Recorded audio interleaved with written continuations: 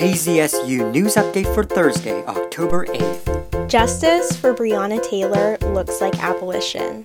I'm Michaela Tillery with an opinion from the Stanford Daily. My friends told me that it was hypocritical to advocate for the abolition of the police in the prison industrial complex while demanding the arrest of Brett Hankison, Jonathan Mattingly, and Myles Cosgrove. And admittedly, it was hypocritical and even naive to have faith in a system that has targeted black women like Breonna Taylor, like Sandra Bland, women who look like me since its conception. Today, I sat on a Zoom call where myself and my black female coworkers cried about our exhaustion after hearing the news. There are no words that can describe the feeling of powerlessness, almost numbness, that I felt reading the words wanton endangerment. For months, I had pictured this day rather optimistically, hoping to see murder at the top of the indictment paperwork, as if a single charge could heal us after 100 days of protesting. Perhaps in a more perfect world, all three men could have been charged. Breonna's law could have been more than a superficial nod to her death. In this case, could have been a shining example of the power of collective action. Instead, we're brought back to a reality where, as Audre Lorde put it best, the master's tools will never dismantle the master's house.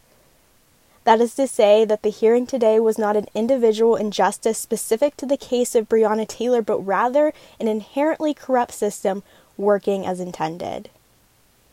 It's almost prophetic that the narrative of the protest was largely focused on the merit of rioting. After a woman was unjustly murdered in her own home, somehow property damage was pushed to the forefront. Hankison was charged with wanton endangerment when the bullets meant for the innocent Breonna Taylor and Kenneth Walker missed and entered the homes of her neighbors.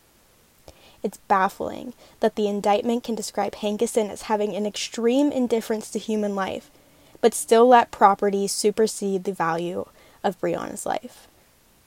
To those, including my Stanford peers, who have inundated my Instagram feed with those tacky infographics and captions that trivialize the death of Breonna, who have polluted social media with graphic content of black men being slaughtered, who have posted a black square before returning to business as usual, I ask that you consider the oppressive structures and institutions that you feed by making this a superficial issue.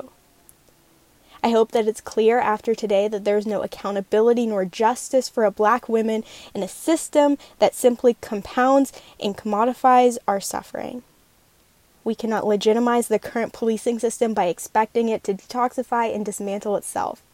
What we can do is take it to the streets, take it to the polls, and take down the white supremacy that thrives within policing and prisons alike.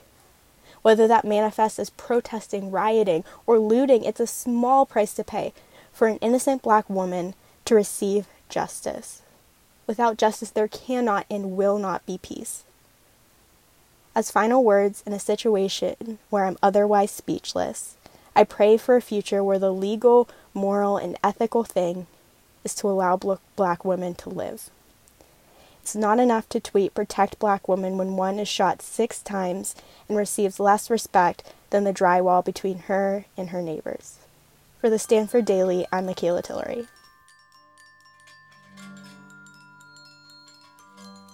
Headlines for your Thursday. Stanford will remove the name of David Starr Jordan, the university's first president and prominent eugenicist, from campus spaces. Essential visitors will soon be allowed on campus, and students will soon be able to register for social pods. The popular Sunny Donuts shop in San Jose will close its doors after over 3 decades in business due to financial impacts from the coronavirus. A San Francisco firefighter has died after falling multiple stories during a training accident. The California unemployment backlog has shrunk to 1.3 million as the EDD continues to struggle fulfilling benefits. Governor Newsom announced a new goal to preserve 30% of land in coastal areas by 2030. The Glass Fire grows to 62% containment with over 67,000 acres burned, and unfortunately it looks like chances of rain are continuing to fall as it looks like the system will pass us to the south. Temperatures remain cooler in the 60s and 70s through the weekend. I'm Ken Durr, KZSU News.